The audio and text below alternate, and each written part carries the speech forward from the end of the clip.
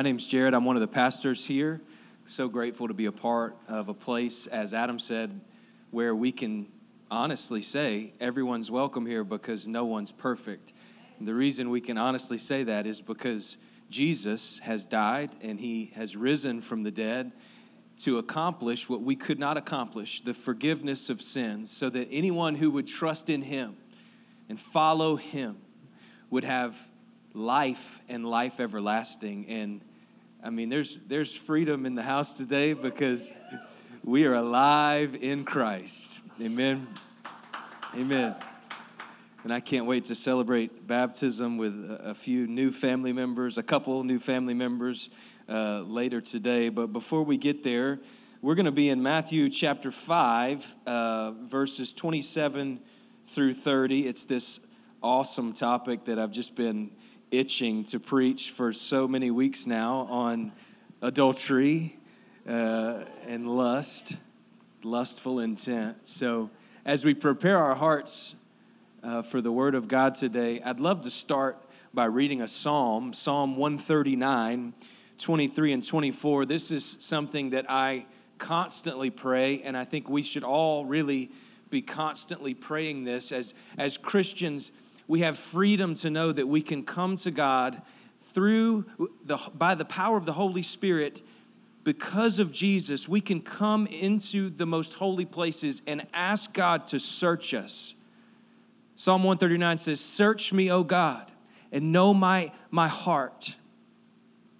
Try me and know my thoughts, and reveal any grievous or wicked or idolatrous way in me.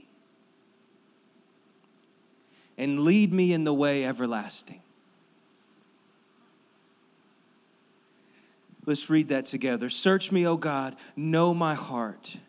Try me and know my thoughts, and see if there be any grievous way in me, and lead me in the way everlasting." As we come to a topic like adultery, Jesus knew that when he was teaching this in the Sermon on the Mount, in the greater context of the Sermon on the Mount, that his audience would have heard that in a unique way. And honestly, for us today, we hear that word adultery, and most of us, maybe not all of us, certainly not all of us, but some of us in the room will hear that word and say, "Nope, I'm good.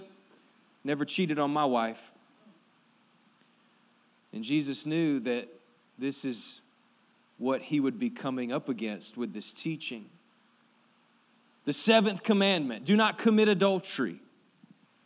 Jesus says in Matthew 5, verse 27, you've heard it said, "You shall not commit adultery. But I say to you," verse 28, "that everyone who looks at a woman with lustful intent has already committed adultery with her in his heart." And just for clarity's sake, we could also read it this way. "But I say to you that everyone who looks at a man with lustful intent has already committed adultery with him in his heart."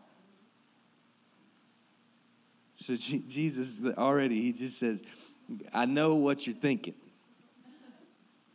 And I know that you have heard this and you have taught this in a certain way. But I say to you, even if you look on another with lustful intent, you've already committed adultery in your heart."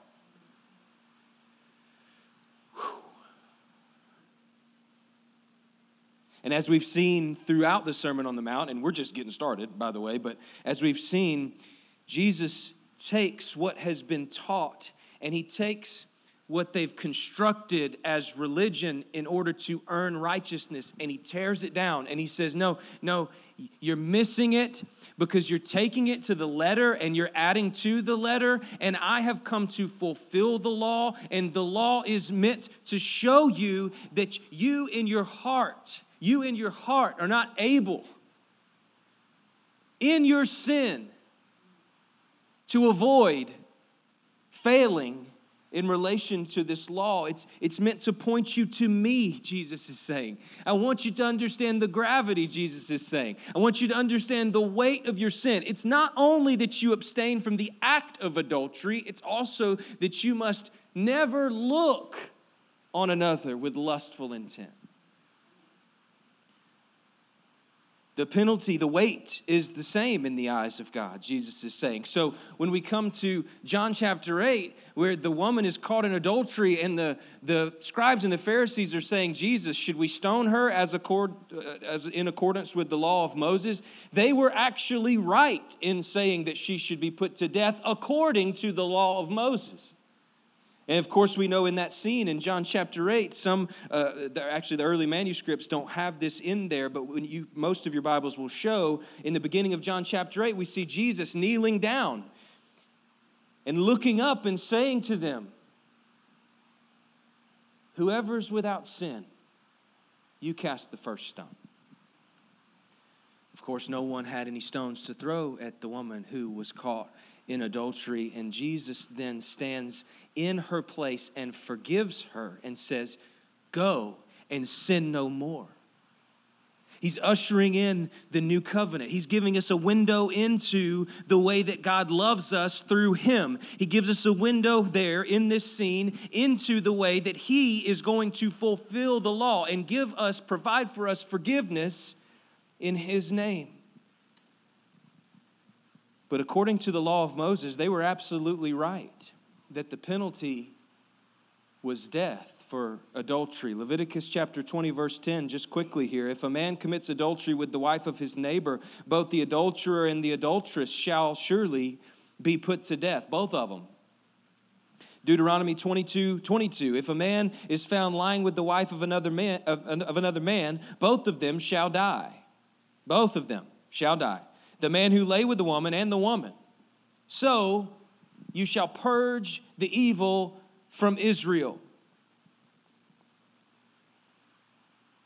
We see that the punishment, the penalty, according to the law, is great for adultery. The New Testament speaks strongly against adultery as well. And I don't have time to read all of these passages, but I'm going to say them in case you have time later to go through and look at these passages from the New Testament. 1 Corinthians 6, verse 9. Galatians 5, verses 19 and 21 through 21. Hebrews 13, 4. We will read that in a little bit, most likely, if I can get that far down all of these notes. Don't worry. Revelation 2, verse 22. Look at these New Testament verses and pieces of Scripture speaking against adultery and sexual immorality. So what is adultery? Let's define it before we go any further. Adultery, in the broad sense, is any sexual relations outside of marriage. Sexual intimacy outside of the covenant, the union that God has instituted of marriage. Now, we're going to talk a lot about that and unpack it as we go. The Westminster Larger Catechism says this about the duties required in the seventh commandment.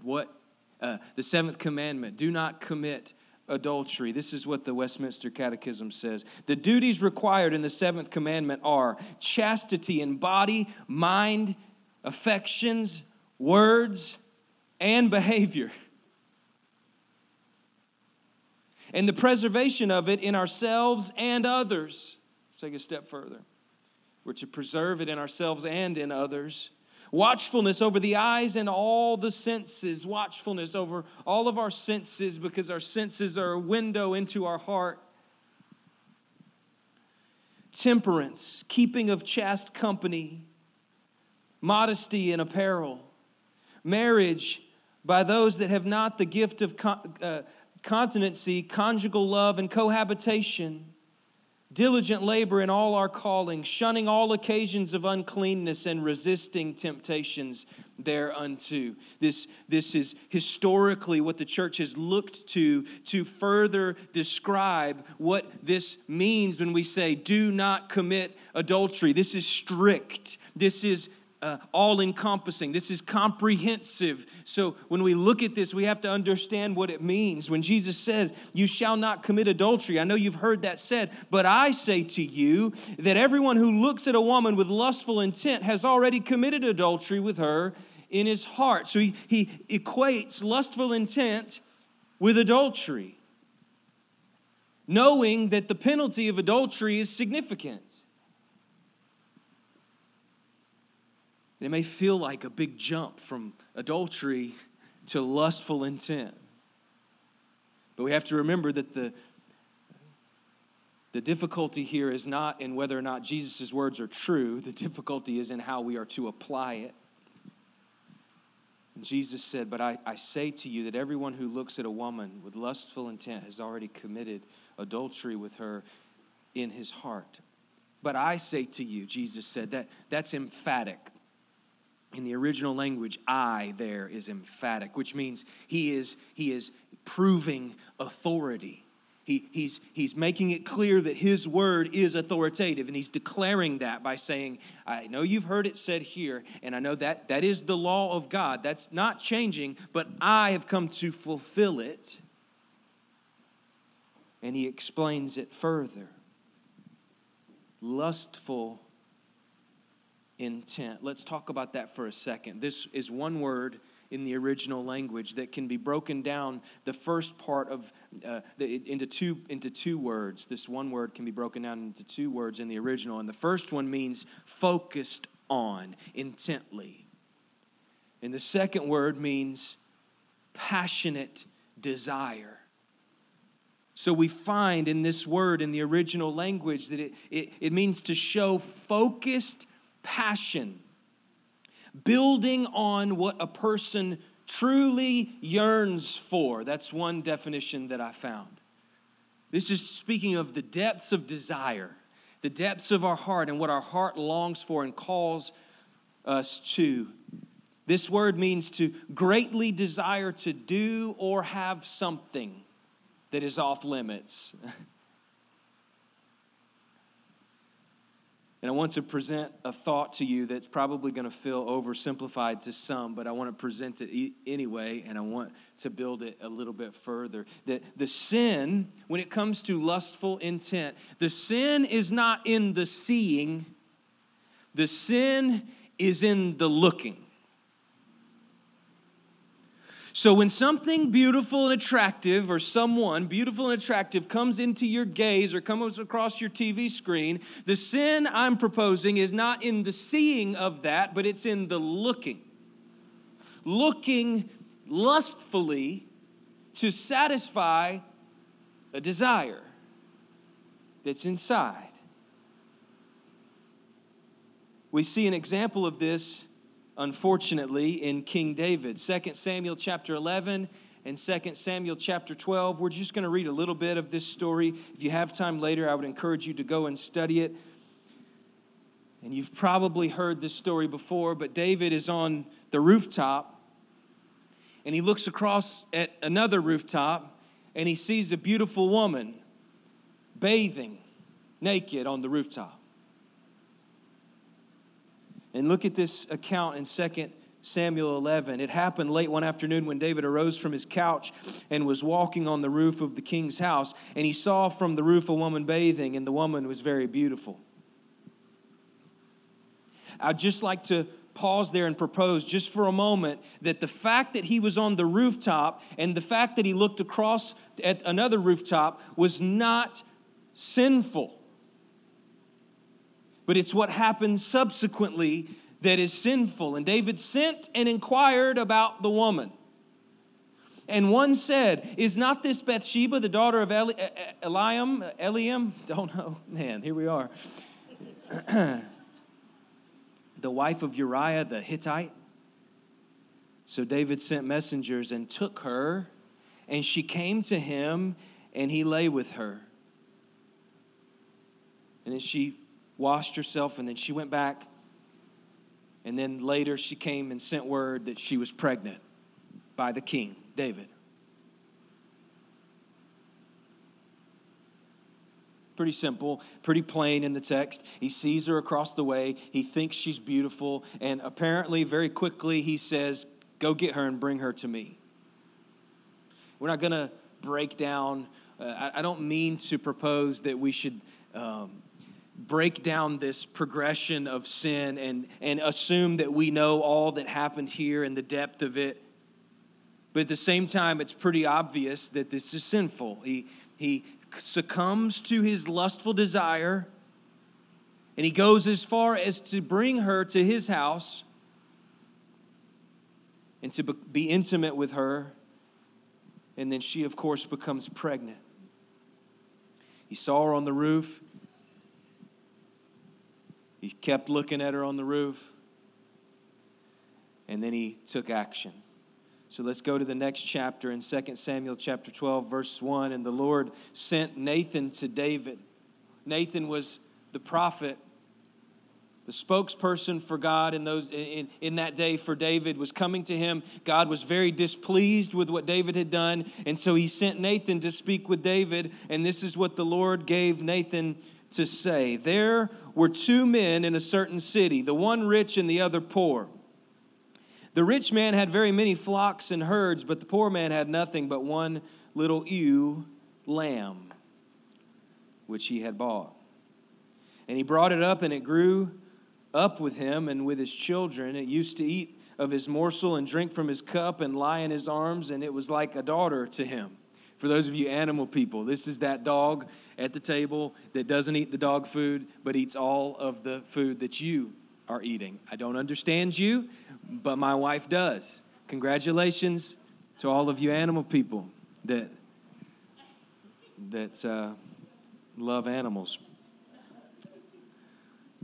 Now there came a traveler to the rich man, and he was unwilling to take one of his own flock or herd to prepare for the guest who had come to him, but he took the poor man's lamb and prepared it for the man who had come to him. Then David's anger was greatly kindled against the man. How could the rich man take the poor man's animal and prepare it for the guest? How could the rich man take what was so prized of the poor man and just take it that quickly and do with it whatever he pleased?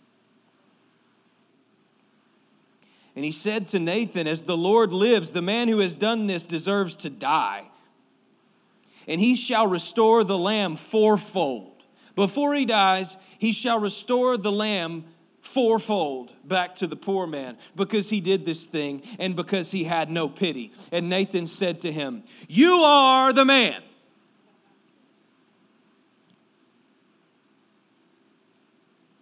I got this picture of David like bubbling over with anger and knowing just what to do to justly punish the person who did such a bad thing. And growing in his intensity, growing and it's building. And Nathan sitting back, letting him release all of this and build up to this moment to really lay down the truth of the matter, which is, David, God gave me this story to open up your eyes to the fact that you are the man. Exclamation point. This is what I think about. How did Nathan deliver that statement? You are the man. I think it was emphatic enough without him to yell it. You are the man. And here's what I want to say to us men and women today. When we come to Jesus' words, when we hear the seventh commandment, it might be easy to escape it. But when we come to Jesus' words, there's no escaping the fact that you are the man, that you are the woman, that we should be broken over the fact that we are no less likely to fall into this temptation and to act out of our lustful desires as David was. Oh, no, I've never cheated on my wife. Whoever looks on another with lustful intent has already committed adultery in their heart. When you see something attractive and you resist the temptation and you turn your eyes to something else, that's one thing. There may not be sin in that. I could argue that there's seeds of sin in that. Man, by the way, they just put my clock on an hour, and I love it. I'm so excited to have an hour left with you guys. I don't know that they did that on purpose. I think it did it by itself. That must be from, no. I'm not going an hour, I promise. We got baptism to celebrate. We got burgers to eat, pizza, whatever, tacos. when you see something attractive and you resist the temptation and you turn elsewhere, that's one thing. But when you continue to look, and then when you eventually act, or even when you don't act, but you continue to look, you're proving what's on the inside. You're proving the immorality that has taken root inside of you. And we have to come to terms with this. Lustful intent. But we have to also understand, this is not a temptation, or this is not a test to see who can avoid temptation the best. Like, I grew up thinking that the church was just a group of people that was trying to avoid all of the bad things in the world. That's not what this is. That's not what God has constructed here. That's not what it means to be free in Christ. That's not what it means to be liberated to live. That's not what it means to be not of the world, but sent into the world. We are to live freely, but we have to understand, God doesn't test us in this way. Do you remember what James said in chapter 1, verse 13? Let no one say when he is tempted, I am being tempted by God. For God cannot be tempted with evil, and he himself tempts no one. But each person is tempted when he is lured. It's like a fishing term, you know? Lured. And enticed by what? Somebody on a pole trying to reel you in? Maybe, but look where it comes from before all that. By his or her own desire. And then desire, when it has been conceived, gives birth to sin. And then sin, when it's fully grown, brings forth death. This is what we see here in Jesus' teaching. Lustful intent. To greatly desire to do or have something that's off limits. Lustful intent equals adultery. And if your Jesus will go on in a minute, if your eye is going to allow you to do that and your hand's going to cause you to do that, then just take them out. Remove them. Because it's better to not have them than to burn in eternal damnation.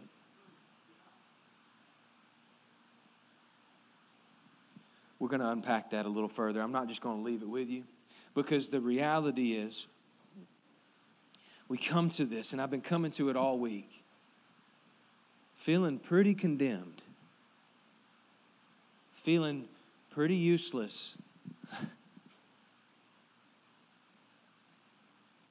But there is hope. There is hope. But the hope is not found in the way that the scribes and the Pharisees chose to handle the seventh commandment. I want to read this just as a what not to do. I want to read this account from Josephus, who is a famous historian.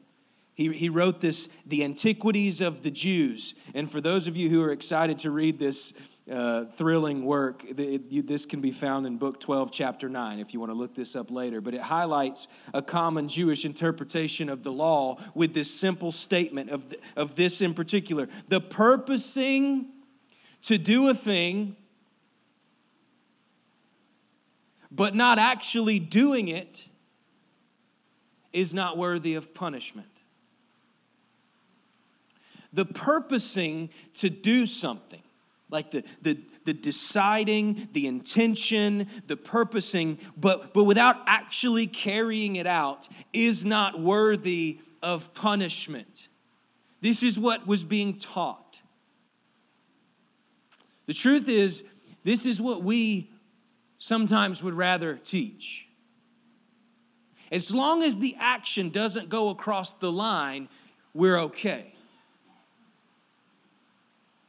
But of course, we know that Jesus is obliterating this thought with the reality of something deeper going on when he unpacks this law and when he unpacks other laws in the Sermon on the Mount. He's saying, his point is, the law is broken and or kept in the heart. The law is either broken or kept in the heart. It goes far deeper than just what you show or what you do or how you act. It's coming from somewhere deeper. And the Pharisees were teaching this technical observance to the letter of the law. To obey the law meant perfect conduct, not perfect intent, perfect conduct. Even if the inside was corrupt, if you could keep the outside stainless, you can be righteous. That's what they were teaching. And Jesus is taking this to the woodshed and doing what you do with things in the woodshed. He's blowing up the paradigm. He's rehabbing the way that we see the law of God. It doesn't start with action. It starts with desire. D. Martin Lloyd-Jones says this: how much more disconcerting is it that superficial conception of holiness can think only in terms of action. I know there's a lot of big words in that, so I'm just going to move on. But it's a great quote. The deeper we go into Christ's teaching on the law, the more we realize our absolute need for a power that's greater than ours to deliver us. So what we see here, what we dig under the surface and find is it's drawing us to run toward Christ for hope. There's only hope found in Him, and then to rely on Him, because holiness is not an experience to be received. I don't have time for that. But how often do we come into the house of God and expect holiness to just be an experience to receive?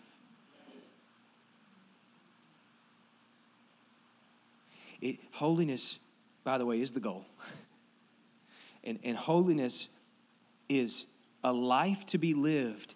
And the only way to live that life is to follow Christ and be led by the Holy Spirit of God, to be sanctified, to be set apart, to be made holy, to be consecrated to Him.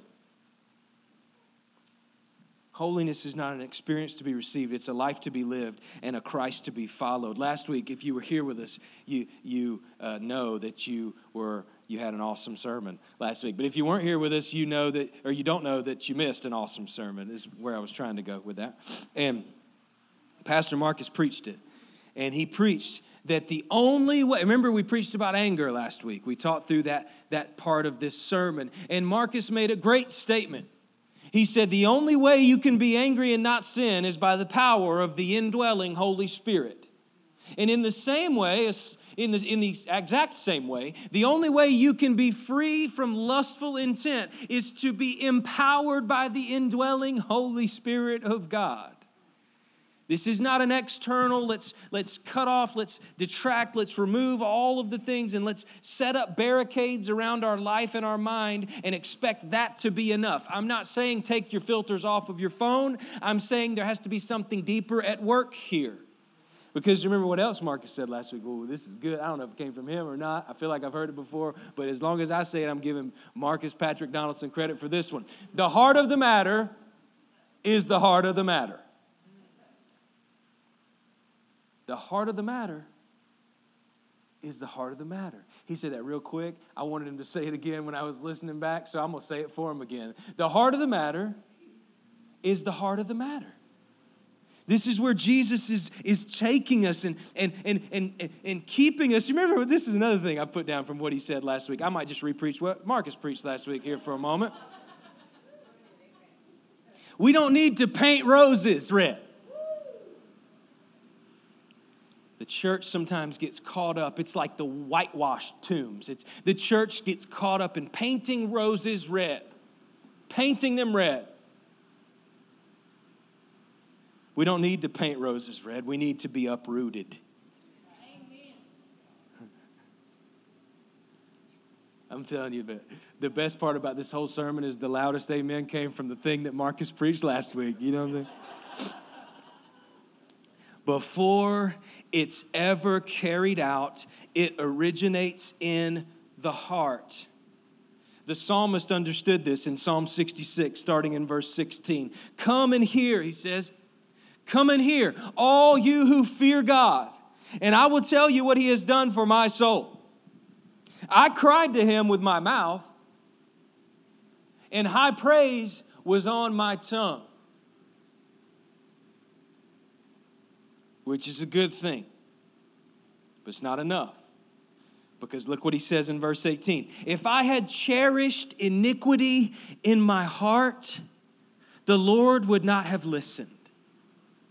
If I would have held on to sin and cherished iniquity in my heart, no matter what was on my tongue, no matter what came out of my mouth, the Lord wouldn't have listened.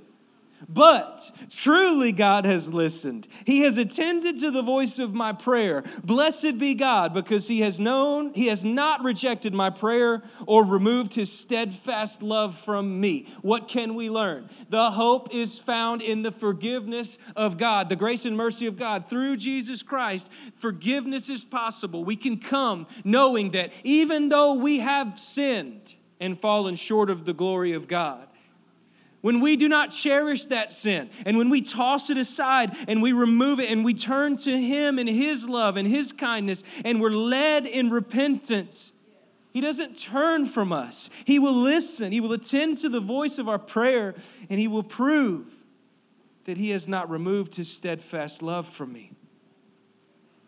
That's a beautiful reality. Because if we're honest, Jesus is putting us all under the bus with this one. And then he goes on to say in verse 29, if your right eye causes you to sin, tear it out. For it's better that you lose one of your members than that your whole body be thrown into hell. In verse 30, and if your right hand causes you to sin, cut it off and throw it away. For it is better that you lose one of your members than that your whole body go into hell. What? I'm like, what?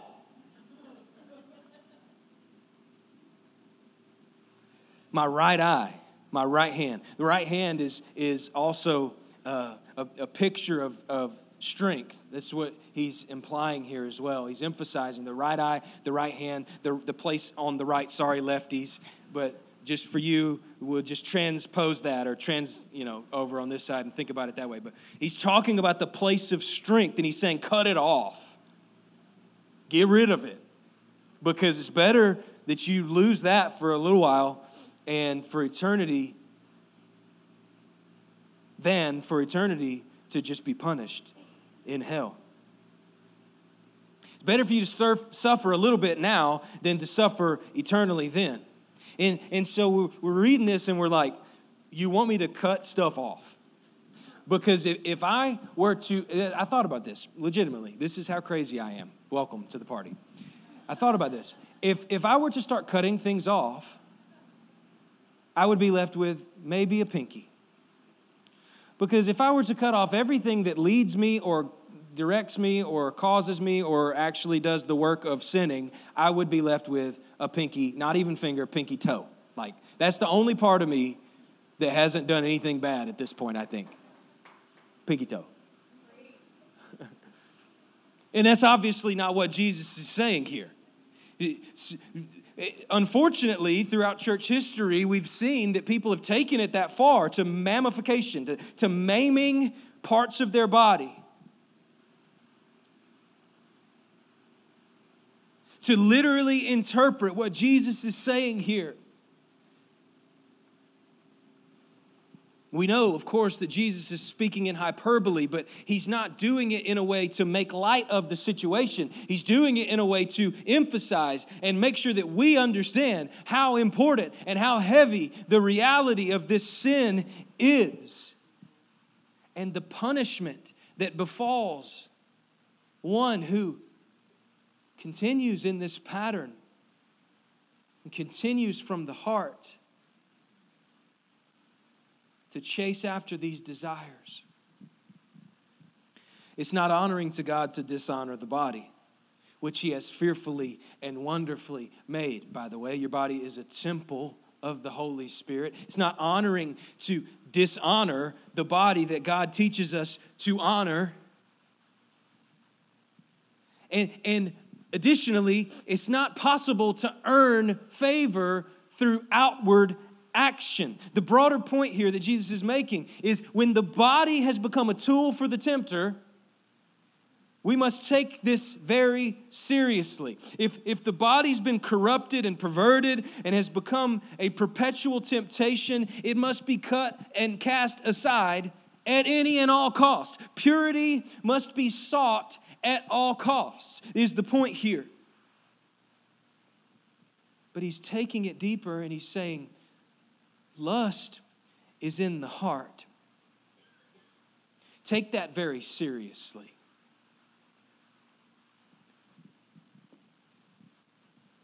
This should not be taken literally, but it should be considered strongly. It should be considered very strongly. Because the heart must be changed and it must be guarded. I find it interesting that in Iraq, when we invaded Iraq, when the U.S. invaded and Saddam Hussein's quarters were invaded, did you know that if you think about the Middle East, I don't know that there is a more modest society in the sense that everything is covered of a woman. Everything is covered from head to toe. And in this society, where the strictest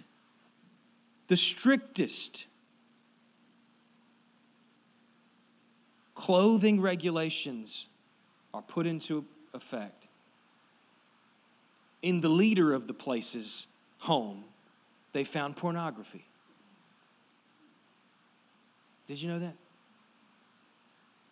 What does that say to us? That even when we set up all of these parameters, and even when we do all the external things possible, and even when we degrade women to the nth degree, to the point where we can't see anything but their eyes, we still have a heart that's privy and given over to sin and to lust and to desires that are not becoming of us, that are not becoming of the Christian. And even in a place where they went to such great lengths, they still could not stop the lust that was in men's hearts. The heart is abundantly wicked above all things. The law is broken or kept in the heart. The heart must be purified at all costs. And God is doing this work. But He's also asking us and calling us into the story to be a part of this work of purity. Everyone who looks at another with lustful intent has already committed adultery in the heart. Lust is about wanting things that are off limits. But I don't want to miss the fact that God has given us a desire for sex that is not a bad thing, that's actually created on purpose to be had, to be cultivated, to flourish in the proper context. But when it's out of bounds, when it's out of that context, it's dishonorable to the point of cut out your eye. But Jesus is not looking to eliminate your desires that He placed there. Jesus speaks against lust because He wants to guard what is good. He wants to guard it. This is the way, because good desires are so easily twisted by the god of this world, by the prince of the power of the air. And it's so easily twisted in our own heart. 1 Thessalonians 4, 3-8. For this is the will of God, your sanctification, your being made holy, your being set apart and being made holy into His image. This is what this is, your sanctification, that you abstain from sexual immorality.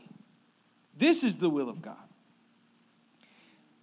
that you abstain from sexual immorality. That each one of you know how to control his own body in holiness and honor, not in the passion of lust, like the Gentiles who do not know God.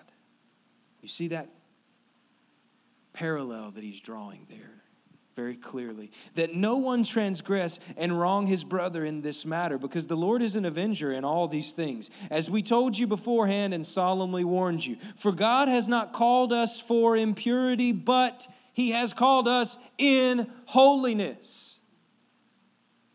And therefore, whoever disregards this disregards not man, but God, who gives his Holy Spirit to you, who gives his Holy Spirit to you to dwell inside of your body, the temple of God, so that your sanctification will be possible, that you abstain from sexual immorality.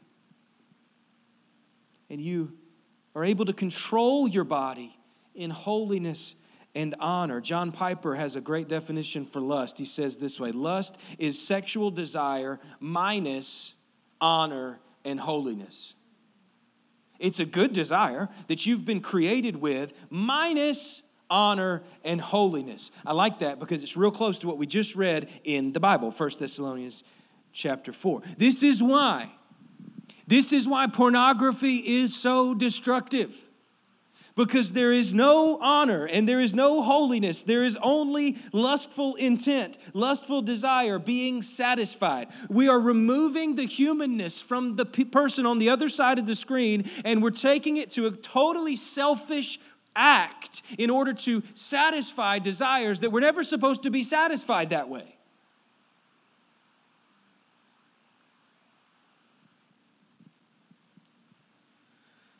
Pornography, which is becoming a huge problem. It has been for a long time, by the way.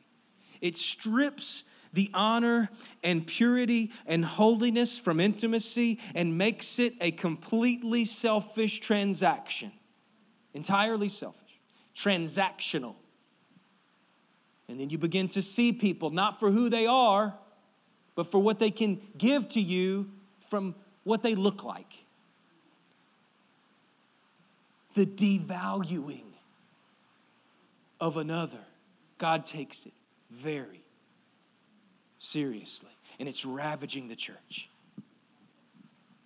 And we think Jesus is overreacting with, even when I look at her with lustful intent, that means I've committed adultery? The reason that we think Jesus is overreacting is because we've lost touch with what is truly holy. Which, by the way, I could say it this way. The reason we think Jesus is overreacting is because we've lost touch with reality. By the way, holiness, the holiness of God and his lordship in the world overall is reality. So we may not think it's reality, and we may get real good at desensitizing ourselves to reality, but it makes it no less reality. It makes it no less true that Christ is over all, and he has created all things for him and through him. And he has a plan for it all, and he is holy and just and righteous, and he is in heaven at the right hand of God, having carried out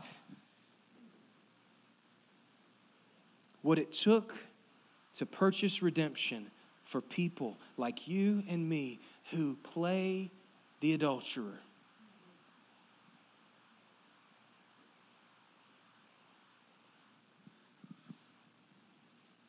I think we've been so desensitized by the world around us that we have gotten really good at ignoring the consequences in light of holiness. And we've lost the truth of Christ's authority. We've lost the reality of Christ's lordship. D.A. Carson said this: what then does Jesus mean if he's not calling us to hack off parts of our bodies? Okay, you got my attention real quick with that question. Just this, he says: we are to deal drastically with sin. We must not pamper it.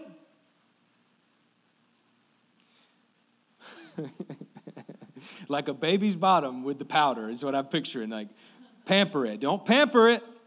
Don't pamper the sin. Not funny to anybody else but me, but we must not pamper it. We must not flirt with it. Every little bit must not be flirted with. We must not enjoy nibbling a little bit around the edges. We just try a little bit of that. I'll be fine as long as I don't make it there.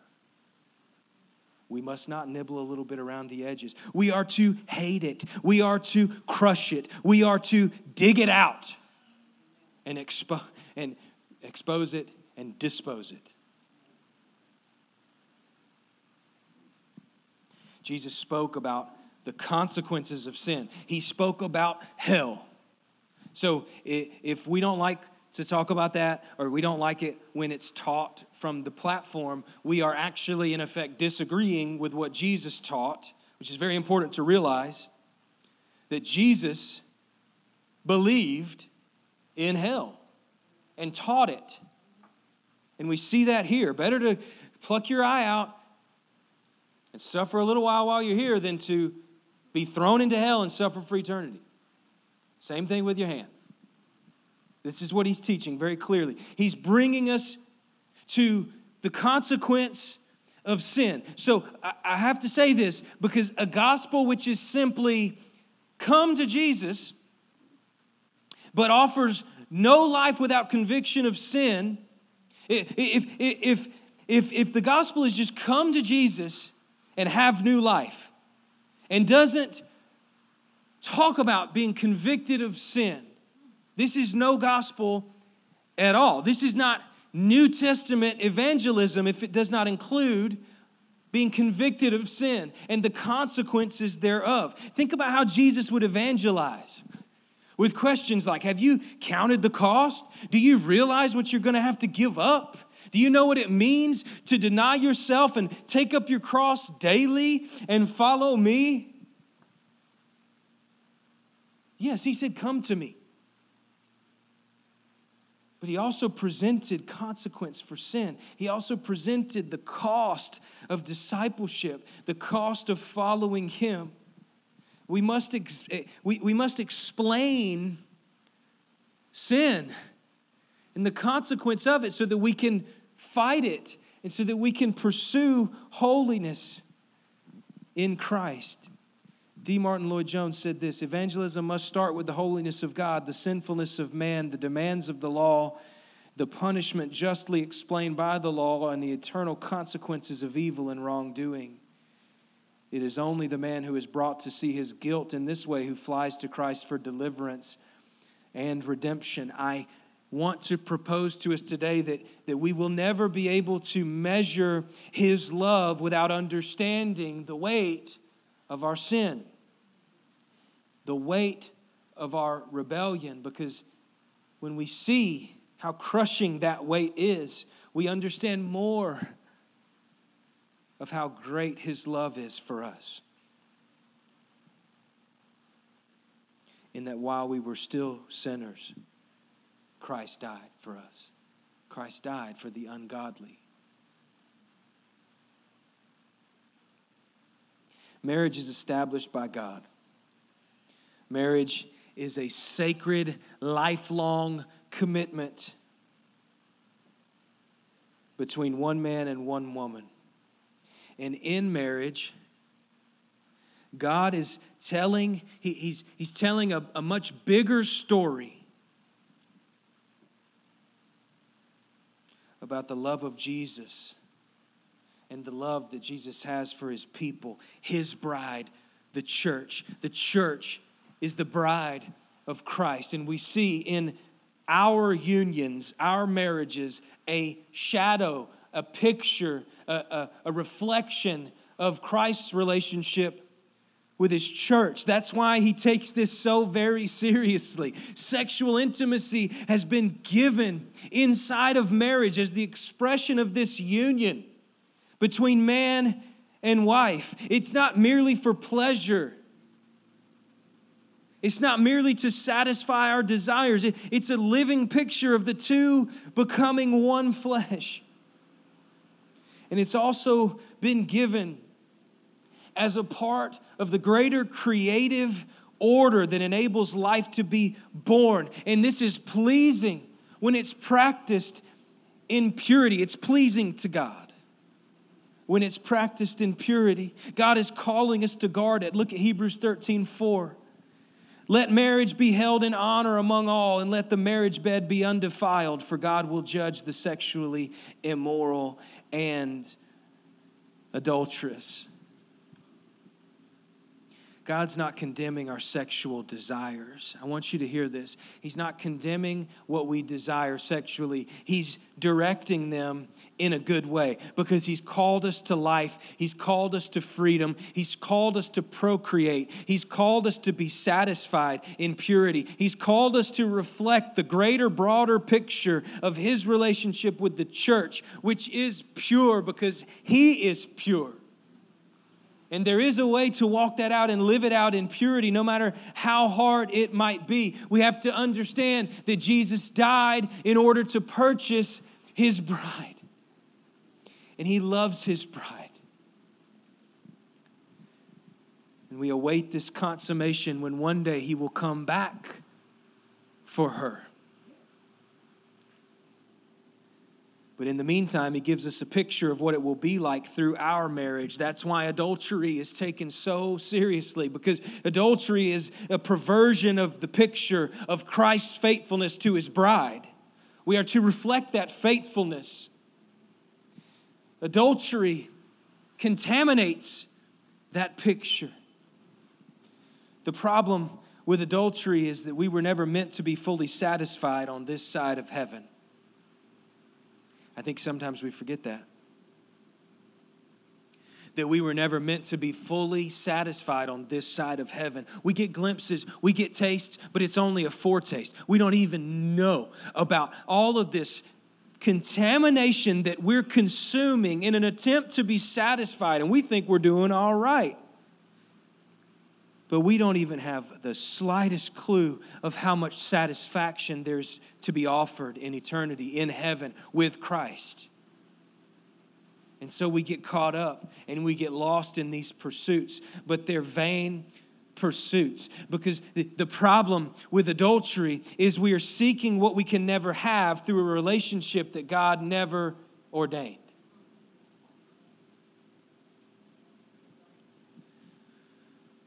The truth is, there is no human being who will ever be able to satisfy you. No human being, there's no amount of food, there's no amount of substances, there's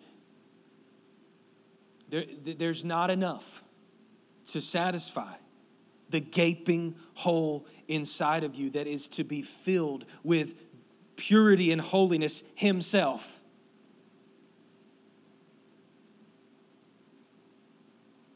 So I don't have time. So I'm going to do it anyway. When you expect your spouse, or when you're not, some of you aren't married yet, and you're looking to the spouse of your future, and you're praying for that, and you're hoping for that, and you're thinking about what is to come with that. Let me just tell you, as a bit of a foretaste of what's to come, you will not find anyone who will satisfy you fully and completely. And if you're looking to them for satisfaction, you're looking for it in the wrong place. And I can't stress this enough, because there's going to be way more days where you get up in the morning thinking, wow. Less days for me because I'm married to Kaylin, but maybe, for all y'all, there's more days than not where you're not satisfied in your spouse. Let's be honest. There's more days than not. Because we weren't meant to be satisfied by another human being fully and completely. That's meant to be a reflection and a foretaste of what's to come, but we are meant to guard that and keep it holy, longing for a better home, longing for full satisfaction to come, but guarding ourselves in this life. Good news is, in the twinkling of an eye, it's all going to pass away. The flower fades, the grass withers, as my brother Matthew talked about this morning. I think. Didn't you say that? Yeah. But the word of the Lord endures forever. We see an incredible picture of God's love for us through Christ and the love that Jesus has for his bride in the story of Hosea and Gomer.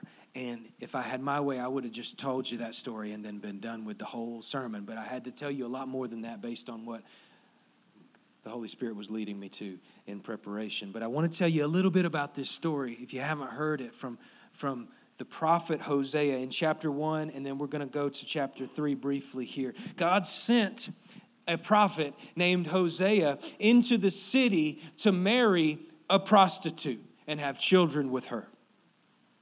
And he did it as a picture of his love toward his people. And this is what he says in Hosea chapter 1, verse 2. When the Lord first spoke through Hosea, the Lord said to Hosea, Go take to yourself a wife of whoredom and have children of whoredom. For the land commits great whoredom by forsaking the Lord. And so Hosea goes and he takes his wife Gomer out of prostitution and he marries her as the Lord has intended. And then she went back into her profession sometime later. She was unfaithful to Hosea, who came and purchased her in that sinful mess, who redeemed her out of it and showed her love. She went back again. And in Hosea chapter 3, the Lord said to me, Hosea said, the Lord said to me, Go again. Go again. Go again, Hosea. I know what she's done. I know how she broke your heart. Go again. Love a woman who is loved by another man and is an adulteress, even as the Lord loves the children of Israel, though they turn to other gods. Go again. So Hosea said, I bought her for 15 shekels of silver and a homer and a little bit of barley. And I said to her, You must dwell as mine for many days. You shall not play the whore or belong to another man. So will I also be to you. Come back with me. I will buy you back again. I will shower my grace and my mercy on you, and I will pay whatever price they ask, and I will be faithful to you. And I'm calling you to be faithful to me as well. Jesus purchased our redemption in this way. He did what only he could do to accomplish forgiveness once and for all. Forgiveness of sin in his name because of his sacrifice. And in this is love. In this, 1 John 4 says, we see the love of God among us. That God sent his only Son into the world so that we might live through him. In this is love. Not that we have loved God, but that he loved us and sent his Son to be the atoning sacrifice for our sins. To be the propitiation, the atoning sacrifice, to bear the wrath of God on our behalf, and to be the substitute on our behalf so that we can now walk in him. That's what it says there in verse 9, that God sent his Son into the world so that we might live through him, so that we might pursue purity and holiness through him. But it all begins with how he loves us, always and forever. Every morning, when you wake up in the condemnation of the seventh commandment,